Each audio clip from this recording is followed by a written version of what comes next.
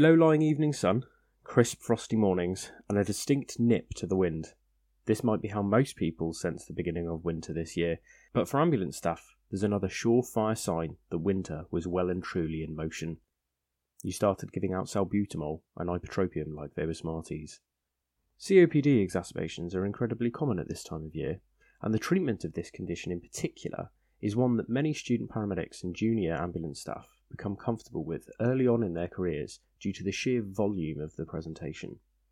That said, a 2017 study found that Australian paramedics struggled to differentiate cases of COPD and asthma, and only correctly identified COPD presentations in about 57% of shortness of breath cases.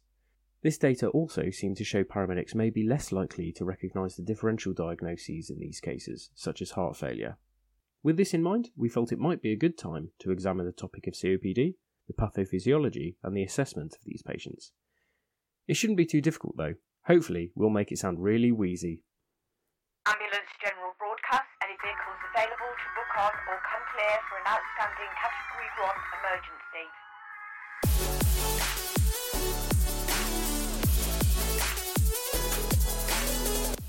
Hello and welcome to General Broadcast. My name's Josh. I'm a specialist paramedic in critical care. I'm Simon. I'm an advanced clinical practitioner in emergency medicine. And I'm Alex. I'm a paramedic and operations officer. This is the first of a two-parter podcast talking about COPD. In this episode, we're going to be talking about the pathophysiology of COPD, how patients get a COPD diagnosis, as well as the history taking and examination that's involved with assessing these patients when they're suffering from an exacerbation. And then the second part, we're going to be looking at the treatment options for these patients, as well as how we're going to manage them and when they do and don't need to go to hospital. But guys, let's just start by talking a little bit about why we think COPD is so important to talk about. Why have we chosen this subject? Exacerbation of COPD is a relatively common presentation to the emergency department, so I see it quite a lot, and it varies in presentation between the sort of mild that we're discharging and the really, really sick patients that we have in resus. So it's quite a varied disease, and actually we can have quite a big spectrum of discharging people at scene or admitting them to hospital, and I think it's really important that pre-hospital clinicians understand that. Exactly, it's really common, and I think I imagine most people feel the same as I did when I was a student, that COPD exacerbation was probably one of the conditions that I got to grips with and I felt most comfortable with early on, because you were seeing that many COPD exacerbations, and salbutamol and ipratropium were probably the medications that I was most familiar with early on as a student, again, because you're giving them so much, particularly in the winter months. So it's definitely something we see frequently. It's definitely a topic that paramedics nationally can benefit from doing a bit more research and learning a little bit more about. And yeah, I'm really excited to learn a bit more about the topic. It's one of those subjects that is quite easy to get a basic grip of, but the more research you do and the more you look into the topic, the more nuanced it gets. And I think it's really important that clinicians, whichever role you're in, whether you're in primary care or on the road or research or any other role that paramedics or pre-hospital clinicians are working in, it's really important that we have a good understanding of COPD in all of its many and varied presentations. I think a great point you've made there, Alex, is that the more you look into it, the more complex it gets. And actually, in preparing for this podcast, I learned lots. And I think that there's going to be some things later on coming up that actually all of us have been traditionally taught in our paramedic training that we now might have to start questioning, and a few things that maybe are outside of JR Calc that we can really hit at home and have a good chat about. Yeah, agreed. It's definitely one of those conditions that you think about when you think about 999 emergency work. So there's a lot to cover. Let's get started. Alex, do you want to start by telling us a little bit about what COPD means? The term COPD is a bit of an umbrella term. The condition COPD itself actually affects more than 250 million people around the world, and it's actually thought to be the third leading cause of death worldwide. So it is quite common. So it's quite important that we have a good definition. The World Health Organization defines COPD as a common, preventable and treatable chronic lung condition which affects men and women worldwide. Abnormalities in the small airways of the lungs lead to limitation of airflow in and out of the lungs. A number of processes cause the airway to become narrow. There may be destruction of parts of the lung, mucus blocking the airways, and inflammation and swelling of the airway lining. So from that, what we can take away is that COPD is a global disease. It's non-communicable, so obviously that means can't be passed on, and it represents a significant worldwide cause of morbidity and mortality, as well as entailing a significant associated strain and cost burden on the public health services. Yeah, and something that I thought was really interesting and was very surprising to me is that it's estimated between 25 and 45% of patients that have COPD have never smoked. So I really thought this was the smoker's disease, and we'll come on to talk about it, that obviously there is a very high association with smoking. But I was quite surprised to learn just how many patients who have a diagnosis of COPD may have never smoked a cigarette in their life. Indeed, 14% of the overall COPD burden internationally is attributed to occupational exposures, with rural populations having a much higher risk for COPD, so farmers and the like. So that's something that I found particularly interesting. Yeah, and it's really interesting that you say that, Josh. Actually, there's a paper by Gershon in the Journal of Chronic Obstructive Pulmonary Disease that looks at socioeconomic status. And it was a systematic review that basically found in lower socioeconomic classes, there is a higher prevalence of COPD. Now, I originally put this down to the fact that there's probably a higher smoking prevalence in those classes. However, like you just said, it's not always smoking related. It could be that there's more exposure to air pollution due to the locations of housing, maybe closer to cities and urban areas around industry. Those in low socioeconomic classes may also work in occupations that expose them more to those noxious substances that you were talking about. So I think that actually this is a much bigger topic, as you quite rightly said, than just smoking. Alex has kind of alluded to a little bit about the pathophysiology of this disease and the fact that it is a bit of an umbrella term for two particular conditions that are ongoing. Simon, do you want to talk a little bit more in depth about what exactly that means and what exactly is going on in the lungs of a patient who has COPD? Okay, so first of all, we need to look at causes. So as we discussed, smoking is the most common cause, but by a long shot, it's not the only cause.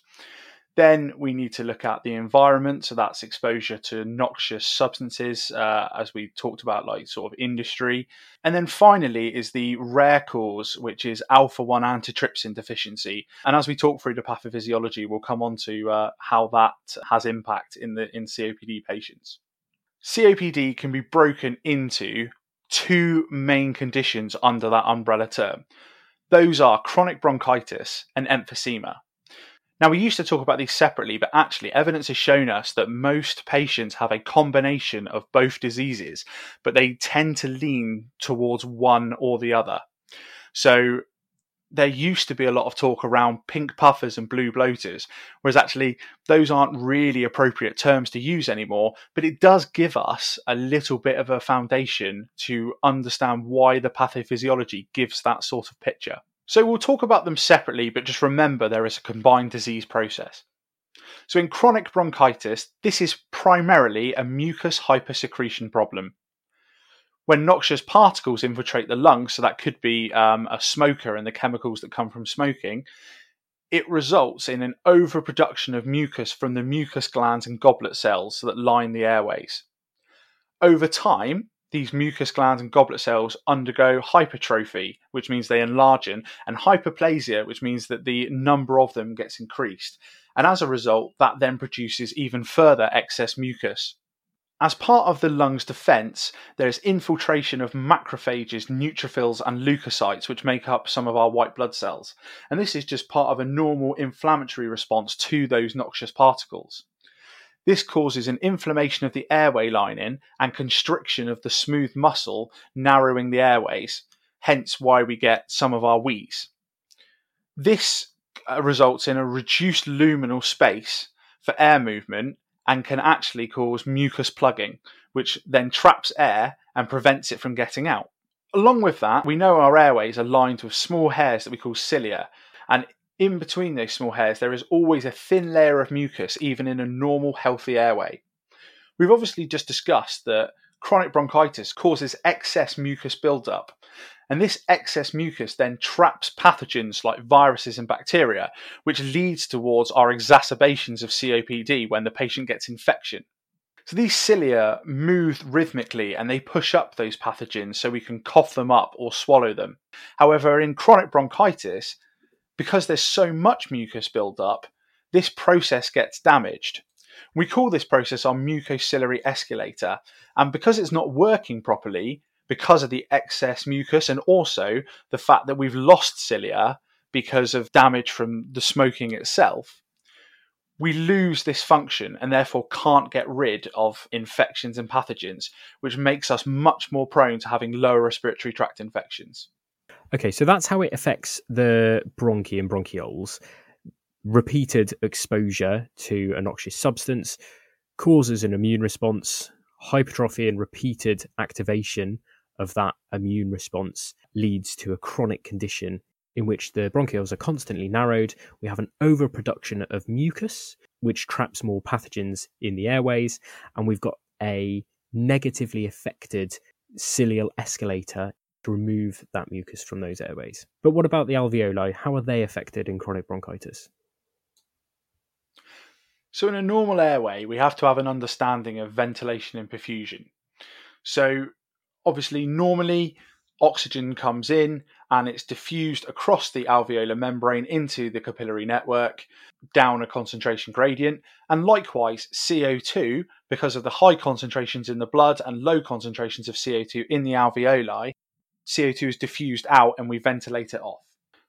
However, in a patient with chronic bronchitis, firstly, we have an oxygenation problem. Because of the inflamed airway, along with that excess mucus we just talked about, there is reduced oxygen reaching the alveoli, which results in hypoxemia, and therefore we're going to get possibly like low SATs and cyanosis, because we can't get as much oxygen in. However, that's not the only problem. We also have an issue with carbon dioxide retention. During expiration, our small distal airways are relatively narrow, so they get smaller as we breathe out. Now, in a normal airway, that's not a major problem because we have plenty of room to still get carbon dioxide out. However, in those with chronic bronchitis, they've already got narrowed airways because of that smooth muscle inflammation, that mucus hypersecretion, which is clogging those airways. So therefore, we can't actually get CO2 out, so we start to retain CO2 and become hypercapnic. Furthermore, the physical air that's trapped in the alveoli that can't get out means that more air is coming in than we can get out, and this therefore expands the alveoli in something we call air trapping. We've got issues getting stuff in, but perhaps of greater concern and literally in the name of the disease, we have a greater problem getting gas out because of those constricted airways. So we get these ballooned alveoli and hyperinflated chest, CO2 retention because we're not able to ventilate the CO2 out of the chest as readily. And that results in a level of type 2 respiratory failure. So not only is the patient hypoxic, but they're also retaining CO2. They also have elevated levels of arterial CO2 because of their inability to move this gas that's trapped in the alveoli out. And that then shows clinically as crackles in the chest because it's the airways trying to open when the mucus is sticking them together and they're collapsing. As you quite rightly said, Josh, the hyperexpanded chest. We get a wheeze because of the bronchoconstriction that occurs in the smooth muscle and the turbulent airflow that results in that narrowed lumen. And then obviously we're also going to potentially see a type 2 respiratory failure or a hypercapnia on our either EtCO2 or probably more likely on our arterial blood gas. And I think this is relevant to highlight because it was certainly a misconception that I had when I was a student. The fine crackles that we associate normally with patients that have COPD. So we would all expect to hear fine crackles when listening to their chest, whether or not they're suffering an exacerbation or not. That isn't coming from fluid on the chest. That's the alveoli collapsing back down on themselves that we're hearing. Yeah, quite right. And that's really important, Josh, because actually we then need to differentiate what's normal crackles and what's normal wheeze for a COPD patient, and when they then have an acute exacerbation, which can be really challenging. And normally it's just a worsening of those symptoms. Obviously, as we said, if we get infection on top of that, then the natural inflammatory process that we've already talked about is just going to be escalated even worse. So those crackles are going to get much worse. So that's how we clinically differentiate that exacerbation, because it's basically a worsening of baseline symptoms. Okay, so how does what you've just described, chronic bronchitis, differ from emphysema, which is the other condition that we are talking about when we use COPD as this umbrella term? Okay, so emphysema. Now, we're still going to talk about that normal immune response to those noxious substances. Those alveolar macrophages are going to come into the lungs and they're responding to that invading substance. Those macrophages are going to phagocytose, which is engulf those substances and try to break them down to make them less harmful. As part of that process, they release cytokines, which causes an inflammatory response by bringing other inflammatory mediators to the area. And this results in inflammation. Some of those white cells are neutrophils, and neutrophils produce proteases, which are enzymes that break down proteins. And there's specifically one that we're concerned with in emphysema, which is neutrophil elastase. Now, elastase breaks down elastin by hydrolysis. And elastin is really important in alveolar, small airway, and chest wall function. So, Alex, do you want to talk a little bit about elastin and how it works with the chest wall? So elastin is the stretchy part of the alveolus, which is responsible for giving the chest its recoil, its passive recoil. As you probably know, when you breathe, inspiration is an active process and expiration is a passive process. So that elastin is really important in giving the chest the recoil to force the air out. And as that elastin is hydrolyzed, the effect that has is that causes the alveolus to actually expand. That is a problem because it affects not only the elastic recoil of the chest, but it also decreases the surface area. If you imagine the alveolus sort of internally, it's a bit like a bunch of oranges in shape, and as it expands, it becomes a much flatter, more globular surface inside, and there's less surface area for gas exchange to take place. So it has a quite significant effect on our ability to not only breathe out, but also to exchange gas effectively. Yeah, I like to think about the comparison between a popcorn and a grape. So the surface area of a popcorn is that much more because there's all the folds within it, whereas a grape, when you've got that smooth outline, the surface area is significantly less. And that's exactly, as you've described, what's happening here.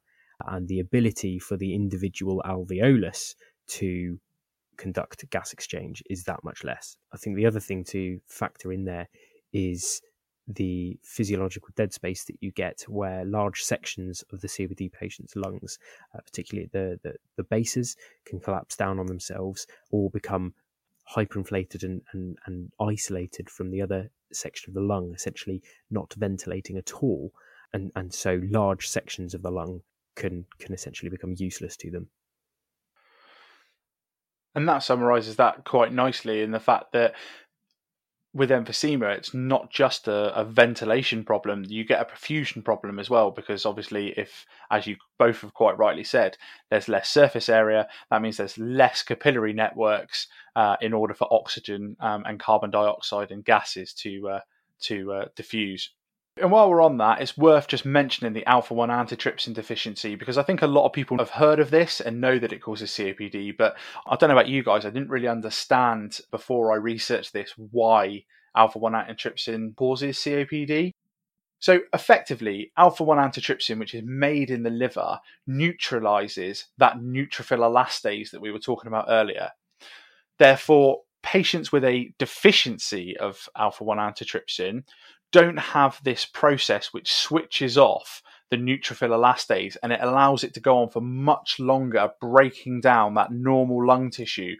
And this continued damage over years leads to really early onset COPD. So actually, we will see COPD in much younger ages than we would with smoking or occupational exposure.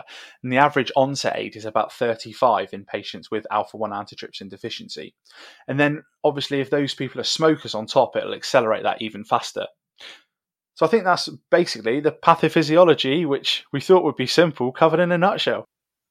Pathophysiology is really difficult to convey in audio format without various diagrams to look at. Hopefully that's been as clear as we can make it. And we have put a number of diagrams and slightly more succinct write-ups up on the article on the website that you can visit to really get a visual representation of what we've been trying to describe to you. But yes, that COPD in a nutshell, these two very different but very interlinked conditions, the chronic bronchitis and the emphysema. So let's very briefly talk about diagnosis and some of the tests and steps someone will have had to go through to receive a COPD diagnosis. And then we can come on to talk about exacerbation, which is really the point in the condition that paramedics will be getting involved in care and that paramedics will be encountering these patients. So, Alex, how does somebody get diagnosed with COPD? Yeah, most of the people that we're going to see pre-hospitally, especially if you're working on an ambulance, the vast majority will already know that they have COPD. But there are a group of patients that you might see, or you might be working in primary care and looking at how that process of diagnosis begins. It's a diagnosis that we should suspect in people who are over 35, who have had a risk factor or multiple risk factors, which, as we've said, is usually a history of smoking, particularly in sort of more westernized countries, and people who present with one or more of the following symptoms. So they might present with a history of chronic dyspnea, which is typically exacerbated on exertion. They're going to have a chronic cough, and that could be an intermittent or constant cough, and it may or may not be productive. They're going to have regular sputum production, although it is worth noting that any pattern of sputum production can be associated with COPD. In my personal experience, it tends to usually be clear sputum, but yeah, any pattern of production can be associated with the conditions. Those patients are also going to present with a persistent wheeze, and as I said, they're going to have a history of risk factors and exposures. And it's particularly worth considering patients who might be visiting or have emigrated from low or middle income countries where other host factors such as genetics, which may not have been picked up in screening, and other environmental factors such as indoor cooking fires and other air pollution, whether that be indoor or outdoor air pollution, are potentially more of a factor. Another aspect to consider is that the patients, especially during colder months, are going to present with a history of very frequent lower respiratory tract infections for the reasons that were explained during the pathophysiology section. So anyone who presents with those symptoms is someone who we should be considering for a diagnosis of COPD. And one thing I would mention is that it is worth bearing in mind that COPD symptoms that are presenting with concurrent chest pain and or hemoptysis, that's quite unusual, and it would be suggestive of an alternative diagnosis. And we'll talk a little bit about those in just a minute. Moving on to what the guidelines have to say there. There's two guidelines that I've looked at when we're talking about the process of diagnosing COPD. Firstly is the NICE guidelines that we're all familiar with. And the NICE guidelines say that the diagnosis is suspected on the basis of symptoms and signs supported by spirometry. The GOLD guidance, and GOLD, if you haven't heard of GOLD, GOLD is the Global Initiative for Chronic Obstructive Lung Disease. And the GOLD guidance, which is something which, if you have an interest in COPD or if you treat COPD patients, is something that you should absolutely have a look at, because it's a really incredibly useful resource. But GOLD have to say on the process of diagnosis that COPD should be considered in any patient who has dyspnea, chronic cough or sputum production, a history of recurrent lower respiratory tract infections, and or a history of exposure to risk factors for the disease. So that summarises what I was saying there quite nicely, I think. You mentioned spirometry. What exactly will that involve? And are there other tests that need to happen before they have a COPD diagnosis? That's a really good question, Josh. So spirometry is something which, particularly if you're working on the road, you may not have seen. It's not something that we tend to carry or be overly involved with. But spirometry is a machine that looks at forced expiratory volume primarily. The reason we need spirometry for a diagnosis of COPD is that although peak expiratory flow rate is quite sensitive for COPD, it has quite a low specificity. So we need something else which is able to really help identify COPD. And when conducting spirometry, the presence of a post-bronchodilator forced expiratory volume of less than 0.70, once you've had a medicine that actually opens up the airways, if your forced expiratory volume is still low, this confirms the presence of a persistent airflow limitation, and that's essentially the point of spirometry. Other tests that might be involved, particularly if the patient is admitted to hospital for an initial evaluation, they may have a CT. That might be useful in differentiating COPD in the presence of concomitant disease and excluding differentials, but it wouldn't be diagnosed on the basis of a CT scan alone. And chest x-rays similarly is not particularly useful to establish a COPD diagnosis, but it might be useful in excluding differentials and assessing for the presence of other comorbidities such as lung disease, skeletal, cardiac diseases. I think what you've just said, Alex, regarding the spirometry test after a bronchodilator leads us really nicely into the differentiation between COPD and asthma. Yeah, definitely, because one of the main differentials for COPD is asthma. And I think, Josh, you were going to talk to us a little bit about differentiating the two, I think. So the vast majority of our patients that we encounter are already going to have a COPD diagnosis. There are a small subset of patients that have both COPD on a background of asthma, and that's called, what's that called, Simon? It's very original, Josh. It's ACOS, and that's asthma and COPD overlap syndrome. Yeah, who are going to be marginally more complicated. But from our perspective, were we to be encountering somebody who is undifferentiated in that respect, who is presenting to us as wheezy, we would expect patients on the COPD side of the track to generally be in a later age of presentation. That generally favours a COPD diagnosis, but without fully reversible airflow limitation. So again, this is most clear on peak flow, or particularly spirometry, as Alex has just described. But if we're giving these patients bronchodilators and their wheeze is remaining, or their shortness of breath isn't fully reversible, that may suggest COPD, whereas if it is reversible to a normal peak flow or their normal peak flow, that might suggest more to be trending towards asthma.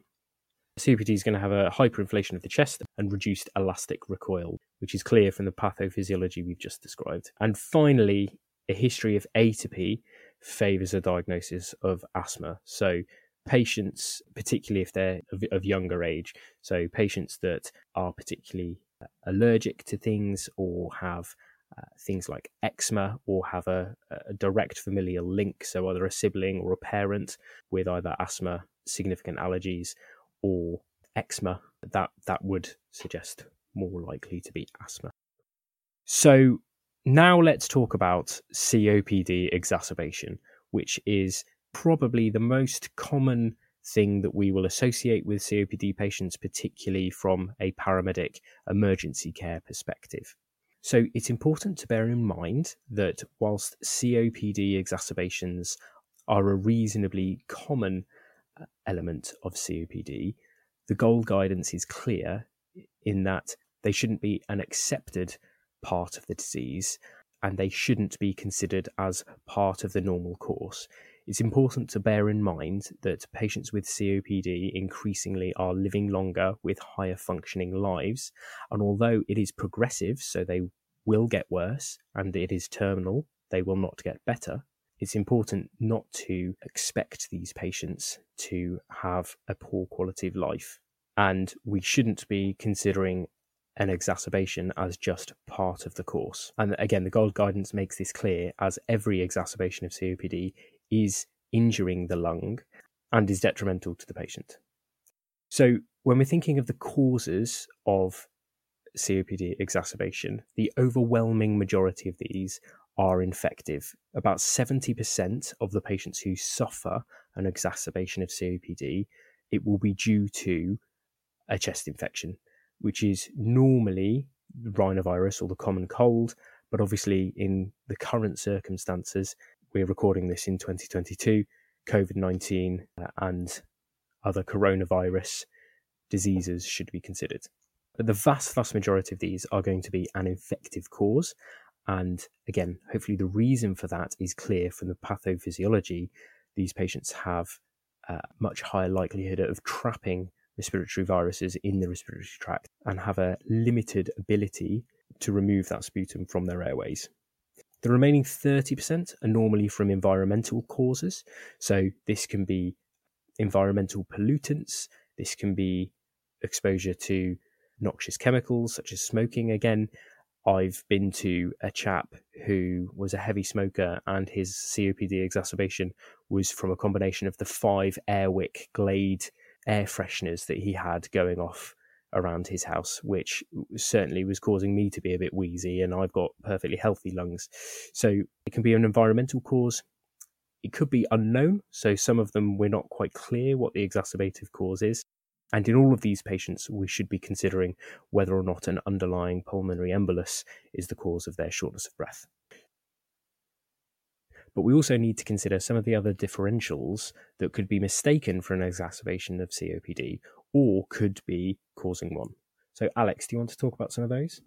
There's a few things that we just need to consider to rule out just some of the big conditions to make sure that we're not missing, essentially. So first of all, is pneumonia. As you said, 70% of exacerbations are caused by infective pathogens, and it is quite possible that they may be presenting with a pneumonia plus or minus a COPD exacerbation, because it's very likely that any infective organism is going to cause an exacerbation of their COPD symptoms as well.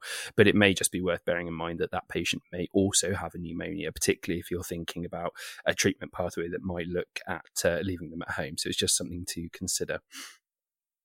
Something else to think about is the potential presence of a pulmonary embolism. I'm not going to talk too much about pulmonary embolism or any of these conditions really, because they're sort of conditions and subjects in themselves. But pulmonary embolism is one not to completely forget.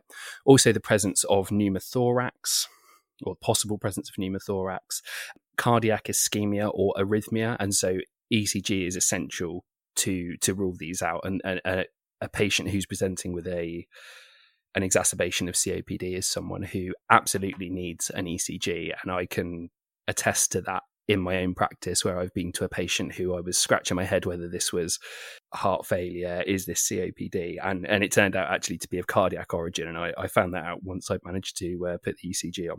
Another condition which could present with similar symptoms to an acute exacerbation of COPD would be lung cancer. That's something to consider as a possibility if you've got a patient who's got unexplained weight loss, hemoptysis, chest pain, and the presence of lymphadenopathy. And the other thing just to briefly mention would be upper airway obstruction. Obviously, with a wheeze, low saturations, and breathing difficulty, there is the possibility of upper airway obstruction. Just something not to strike off just because the patient has a pre-existing diagnosis of COPD. I am going to talk about a slightly taboo subject, which we don't usually discuss, but given that we're recording this in 2022, it is quite relevant, and that is COVID-19. The presence of COVID-19 obviously is a big, an ongoing subject at the moment, and it's worth bearing in mind that patients with COPD are obviously considered to be in a high risk group when thinking about the presence of COVID-19. And a study by Hansen et al., which has just been published in the last year, found that patients with COPD did have a slightly increased risk with a 95% confidence interval of developing severe COVID-19 symptoms compared to patients without obstructive lung disease. There is also some concern that's been expressed in literature about the use of inhaled corticosteroids, which might be associated with a moderate increase in the risk of severe COPD. But it is quite clear that the risk of ceasing their prescribed medications is more significant than the potential risk of COVID-19. So I should just mention that patients should not be advised to stop using their prescribed medicines unless you are a respiratory physiologist or the prescribing doctor. or other clinician who is a non-medical prescriber. Oh, you caught that one. I could see Simon I did, getting didn't on his I? soapbox. You nearly got me there. Yeah, I would have got quite cross with you then, Alex. Yeah. I know, I'm sorry. And I would have deserved it, to be fair. The other thing that I found quite interesting looking into COPD exacerbation with COVID-19 was that there's been a 50% reduction in admissions for COPD exacerbation during the COVID-19 pandemic compared to pre-pandemic times. And that we think is likely associated with a reduction in respiratory viral infections, which trigger exacerbation. And based on the information that we've just been discussing, the prevalence of infective pathogens causing exacerbation, that makes perfect sense. And I think I don't want to get into any discussions about the use of masks, but I think that's a really interesting statistic. Yeah, that is interesting. That's counterintuitive to how I thought the data would go. Yeah, I mean, it makes sense when you think about it in terms of the protection and the data we're talking about. But yeah, you would think that during a pandemic you'd get more admissions for COPD. But shall we move on to have a little talk about examination and history of the patients that are presenting to us? Sure. Yeah, I'll talk a bit about history, shall I? So we need to take a shortness of breath history. So we need to think about some of the symptoms that our patients can be presenting to us with and inquire about them. So it's highly likely the reason of the call is going to be shortness of breath or dyspnea, and that can be associated with a wide range of respiratory pathology. We need to ensure that we're not going into our questioning anchored to this is definitely an exacerbation of COPD. We need to be asking about the shortness of breath, how it differs from the patient's normal breathing, and whether or not it's impacted by exertion or whether or not they're unable to do some of the normal activities of daily living that they might otherwise do because of this shortness of breath. We need to ask them about their cough. Now, we would expect patients with COPD to ordinarily have a productive cough. They may not be aware of the colour of their sputum. Generally, this is going to be clear, as you've said, Alex, or ever so slightly yellow. They'll generally, if they know the colour of their sputum, they'll know its normal colour and they'll know what normal yellow is for them. But a lot of patients cough it into the back of their throat and then swallow it, so may not be aware of what colour sputum they've been producing. So we need to ask about that, and if it's more yellow or more pearlescent than normal, we need to have a high index of suspicion that they may have an infective exacerbation and they may require some antibiotics as part of that. Contrastingly, patients that have a dry cough, for example, they could have a condition like pulmonary fibrosis, or it could be a side effect of some of the medication that they're on, such as ACE inhibitors classically produce a dry cough. So we need to ensure that we're appropriately quizzing about that. Hemoptysis is something that we need to consider, ask about, and document pertinent negatives if it's not present. Hemoptysis is typically associated with lung cancer, but it can be a rare clinical feature of pulmonary embolism. So we need to have those two differentials high on our radar if that's something that presents to us. But perhaps confusingly, patients that are coughing a lot, particularly if it's more than normal, can cause microtrauma to their throat, which can present as some blood in the sputum. So there can be some red herrings there.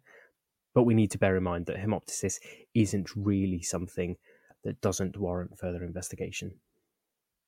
Yeah, I think what you were saying there about blood in the sputum due to excess coughing, I think if I'm right, that usually presents as blood staining in the sputum, isn't it? Rather than hemoptysis sort of classically as either frothy pink blood stain or as frank bleeding. So if it's sort of clear sputum with streaks of blood, that's more likely to be indicative of trauma from excessive coughing and that sort of presentation. Yeah, indeed, and exactly. I probably should have made that more clear. Whereas the classic hemoptysis we're talking about is either a pinky, frothy sputum, or, like you say, lots of frank blood that they're bringing up.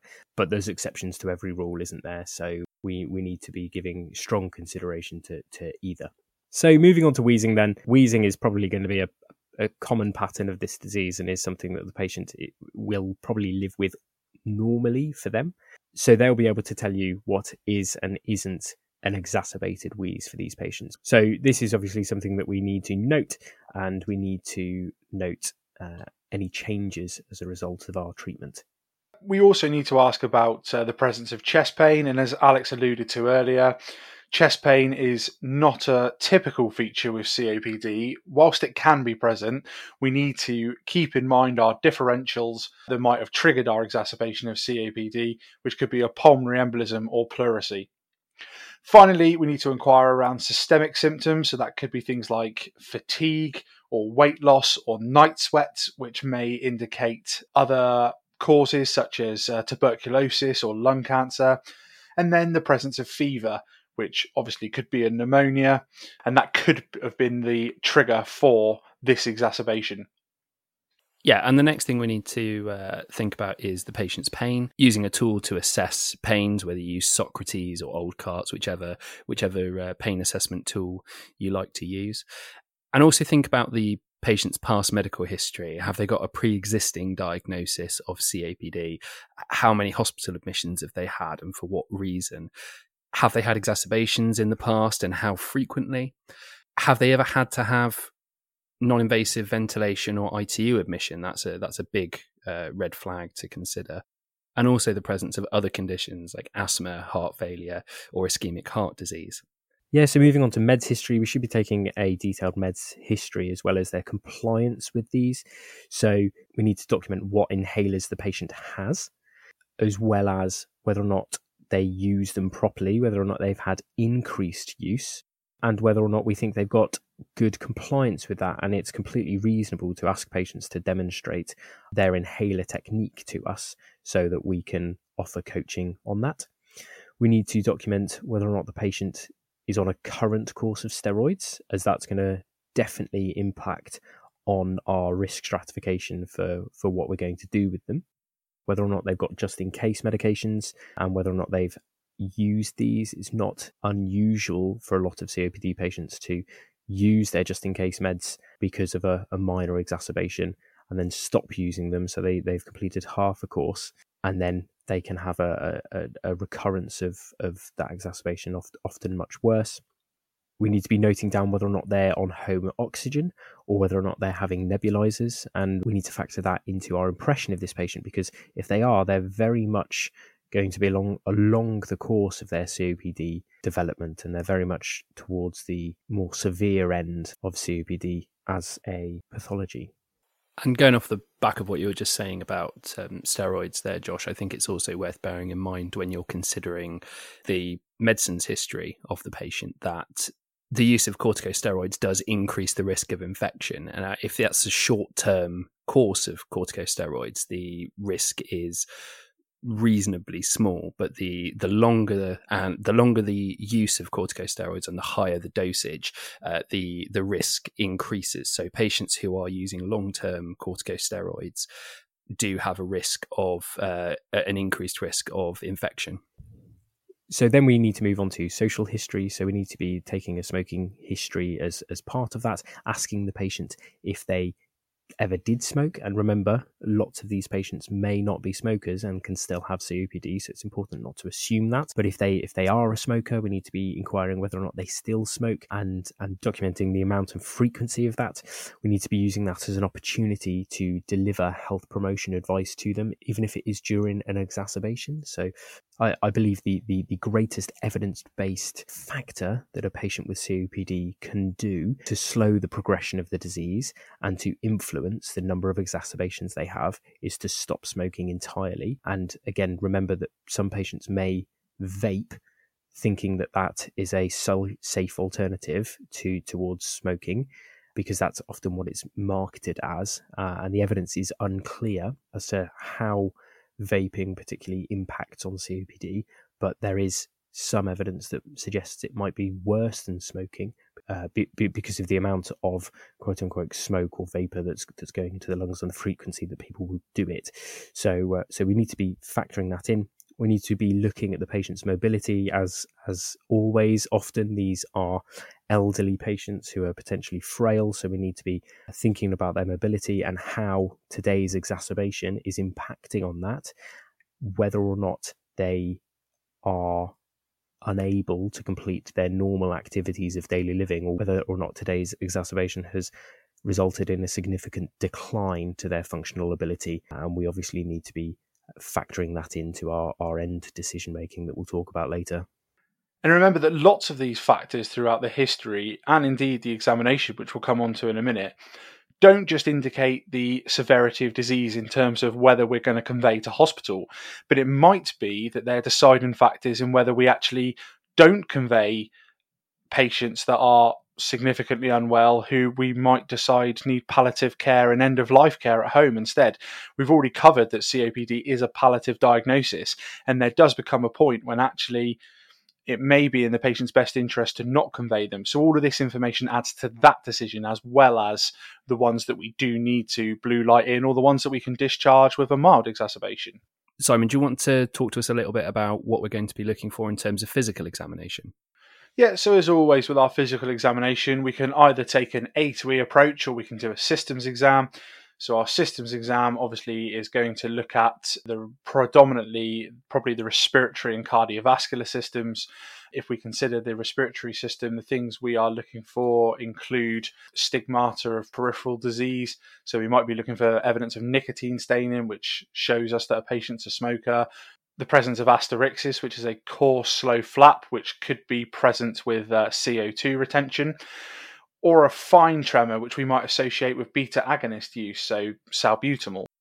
Another thing we need to look for in the hands is the presence of clubbing. Now, I don't know about you guys, but I was always taught that clubbing was specific to COPD.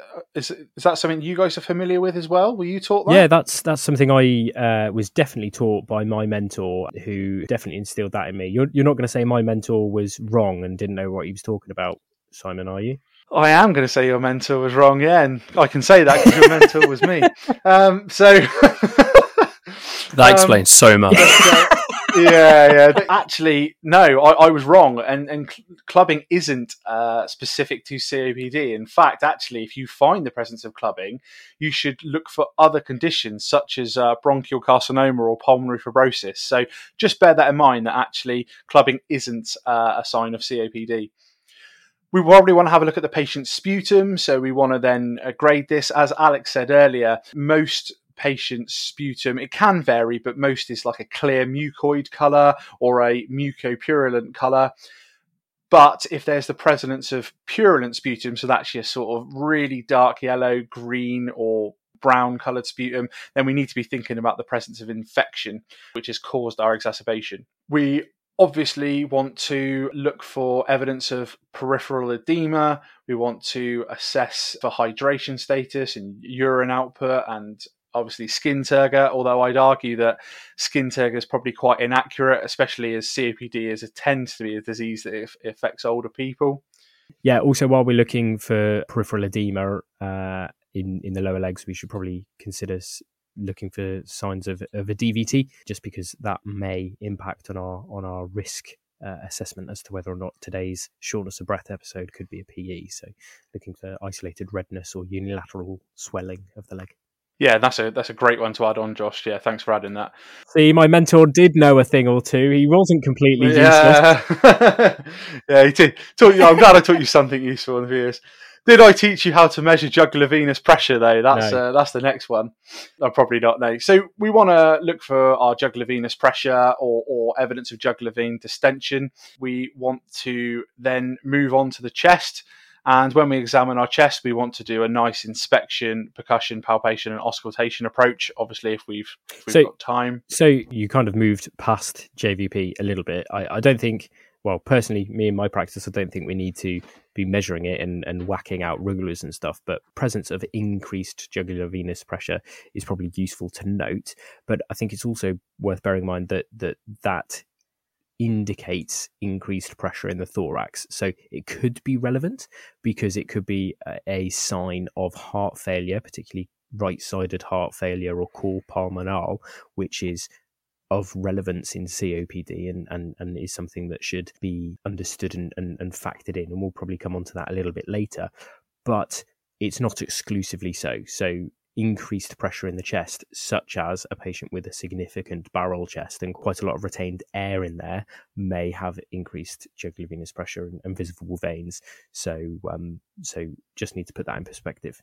Fantastic. Josh has just mentioned it there, but obviously that moving down into the chest, We're going to inspect for that barrel-chested appearance, or a cachectic thin person that we might see with those who lean more towards an emphysema type COPD. We're going to look at their respiratory rate, at their colour, at whether they can finish sentences when they talk, whether they look short of breath, whether they're using accessory muscles, or they're needing to tripod to help with their breathing. So that covers our inspection. Next, we're going to move on to percussion. So percussion is one of those things that obviously has some relevance and is part of a respiratory exam. Depending on the environment you're in, its clinical usefulness is debatable, but obviously you might find a resonant chest is normal.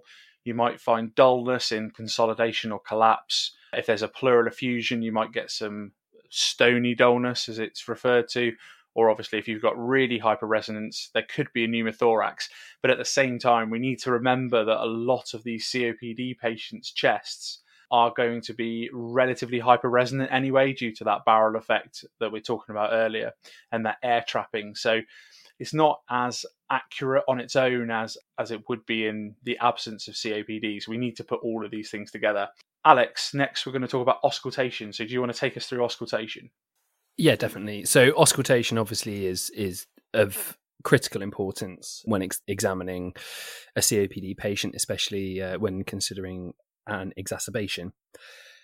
One of the key points is to make sure with all auscultation, but particularly in these cases, that you are listening to the front and the back of the patient. Because if you're only listening to the front, you're going to miss the lower lobe of the lungs. And if you're only listening to the back, you're going to miss the middle lobe of the left lung. So it's really important that you do have a very thorough auscultation. And bear in mind also that, as we said earlier, that fine crackles are likely to be present in the normal COPD chest in any case. So the presence of fine crackles in and of itself is probably normal, but any other adventitious sounds could be indicative of something more. So when we're listening for air entry, particularly paying attention for reduced air entry, listening for wheeze and crackles. And one really big red flag to be aware of is the presence of the silent chest, the same in asthma. If you're listening to a patient who is tripoding and showing signs of breathing difficulty and you're hearing a silent chest, that is a very big warning sign. And obviously, I forgot to talk about palpation during that. Palpation has semi-limited uses, but you can obviously assess for equal lung expansion by wrapping your hands around the patient's chest and asking them to take a deep breath in, which could show some relevance into whether there's a pneumothorax. Yeah, I mean, personally, in my experience, these patients are generally, certainly during an exacerbation, their chests are reasonably hyperinflated anyway, and the relative movement that I'm able to pick up is limited. I don't know if that's just me with my poor observational skills, but yeah, I've found limited relevance in that respect personally. So that's our respiratory exam. We probably want to factor in a cardiovascular exam, and we've talked about those at length in previous podcasts, so we're not going to go into too much depth here, but it's probably relevant to talk about the ECG. Any patient presenting with dyspnea should have an ECG as part of good practice, and COPD patients are no different. It's important to consider and exclude relevant cardiovascular causes for the shortness of breath. But patients with COPD may have some changes which can be normal and are generally non-specific. So the lung hyperexpansion can cause external compression of the heart, lowering of the diaphragm, and consequent elongation and vertical orientation of the heart. So it can change the cardiac axis of the heart. It can also undergo clockwise rotation, further changing the electrical axis. So we may get electrical axis changes. We can also get signs of P pulmonale, which is large P waves due to right ventricular hypertrophy, as we've discussed a little bit before, and that's due to pressure backflow back into the atria. We can also get low QRS voltage, particularly in 1 AVL 5 and 6, because of the poor electrical conduction through the increased air in the chest. And as most people are aware, these patients may be tachycardic. That could be because they're hypoxic. It could be because of recent bronchodilator therapy, particularly if we've been giving them lots of salbutamol. It could be due to distress, or it could be due to some other factor such as a PE. So that brings us to the end of this first part on COPD. Released at the same time as this episode is our second part on the topic, where we're going to be looking at some of the differentials that we need to consider in a little bit more depth. And we're going to be focusing mostly on treatment options and management pathways for patients with COPD, as well as making the difficult decision about whether or not these patients should be admitted to hospital or not. So that episode is available for you right now if you haven't already seen it in the podcast feed, or you can give it a little while and come back to that episode once you've absorbed this one. But in the meantime, be sure to check out the article that's on the website generalbroadcast.org.uk, where you can find a little bit more explanation about some of the pathophysiology principles that we've been discussing in this podcast, along with some diagrams to support that, where sometimes listening to us talk about it doesn't quite get it to set home. As well as up there, you can find the full back catalogue of our previous episodes. All that's left to say is thanks for listening, and we'll see you on the next one.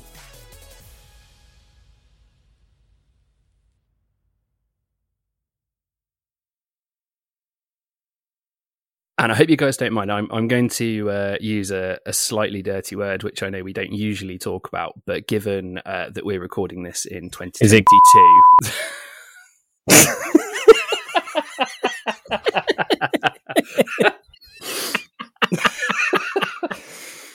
Worse than that. Sorry. That's all right. I couldn't resist. And I hope you guys don't mind. I'm going to bring up a slightly taboo subject, which I think is... Is it?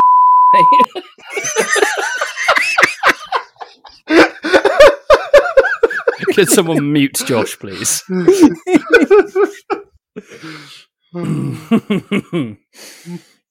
I'm recording at home at my mum and dad's house, and so I really hope they're downstairs because I'm on headphones, so they'll have...